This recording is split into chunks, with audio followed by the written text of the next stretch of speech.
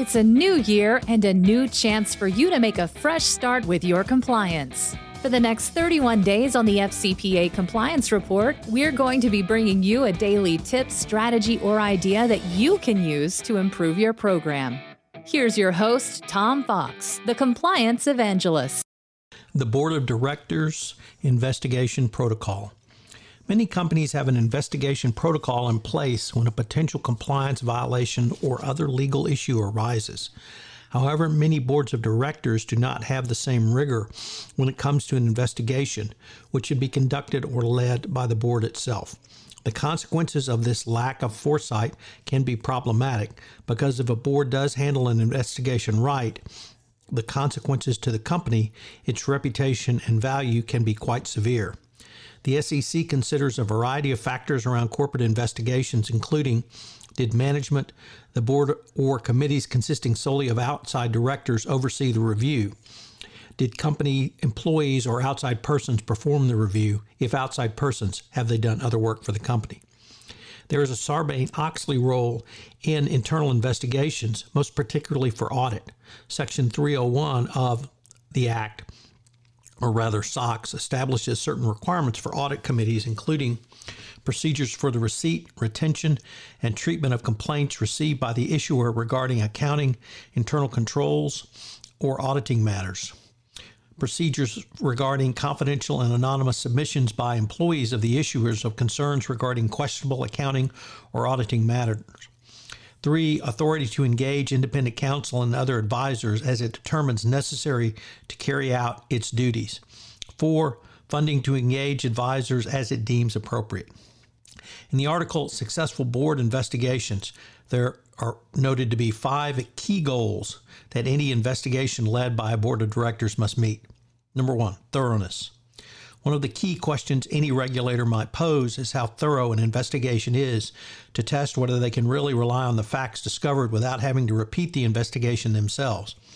Regulators tend to be skeptical of investigations where limits are placed explicitly or otherwise on the investigators in terms of what is investigated or how the investigation is conducted. This question can initially be a deal killer, particularly if the regulator involved views an investigation as insufficiently thorough, as its credibility is undermined. 2, objectivity. An insufficiently objective investigation will be viewed by outsiders as inadequate or deficient. The same must be had with the investigators themselves. If a company uses regular outside counsel, it may be viewed with some askance, particularly if the client is a high-volume client of the law firm involved, either in dollar amounts or the number of matters handled by the firm. 3, accuracy. In any part of a best practices compliance program, the 3 most important things are document, document. This means that the factual findings of an investigation must be well supported. Otherwise, the investigation opens itself up to skeptical prosecutors and regulators, and the government will just go ahead and conduct its own investigation. This is never good, and your company may lose what little credibility and goodwill that it may have engendered by self-reporting or self-investigating. 4, timeliness. Certainly in the world of FCPA enforcement, an internal investigation should be done quickly. This has become even more necessary with a tight deadline set under the Dodd-Frank whistleblower provisions and the new mandate for whistleblowers to report to the SEC to receive protection from retaliation. But there are other considerations for a public company, such as impending SEC quarterly or annual report that may need to be deferred absent a timely resolution of the matter. Lastly, the DOJ or SEC may view delaying an investigation simply as part of document spoliation. 5, credibility. One of the realities of any investigation is that a board of directors-led investigation is reviewed after the fact, but not only by skeptical third parties, but sometimes years after the initial events and investigation. So there is not only an opportunity for Monday morning quarterbacking, but quite a bit of post-event analysis. Any board of directors-led investigation must be perceived as credible as to what was done, how it was done, who did it, and otherwise the board's work will all be for naught. Dan Chapman has said this time is a time for a very frank conversation with your board about what such an investigation will entail. Costs must be adequately discussed to set proper expectations. These include both direct costs and, more importantly, indirect costs. The biggest cost to a company during an investigation is the diversion of management resources. Everything stops to focus on the investigation. The indirect costs come from largely the time commitment of senior management.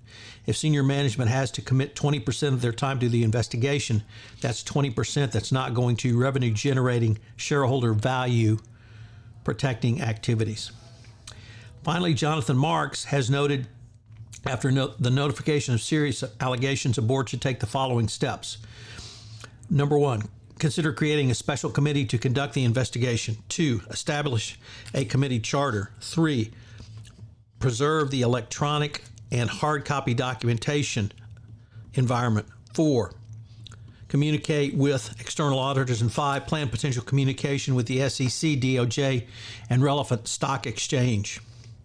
Marks also notes that while a special committee might be necessary in certain rare circumstances, the board should try to avoid forming a special investigative committee to oversee the investigation if the audit committee is composed of independent and disinterested directors that are suited for the task. A special committee must be disbanded at some point, and the disbanding could be a complicated news item. Conversely, if the audit committee oversees the investigation, then once the investigation is complete, they can pivot back to their normal duties, which would include overseeing the actual restatement process.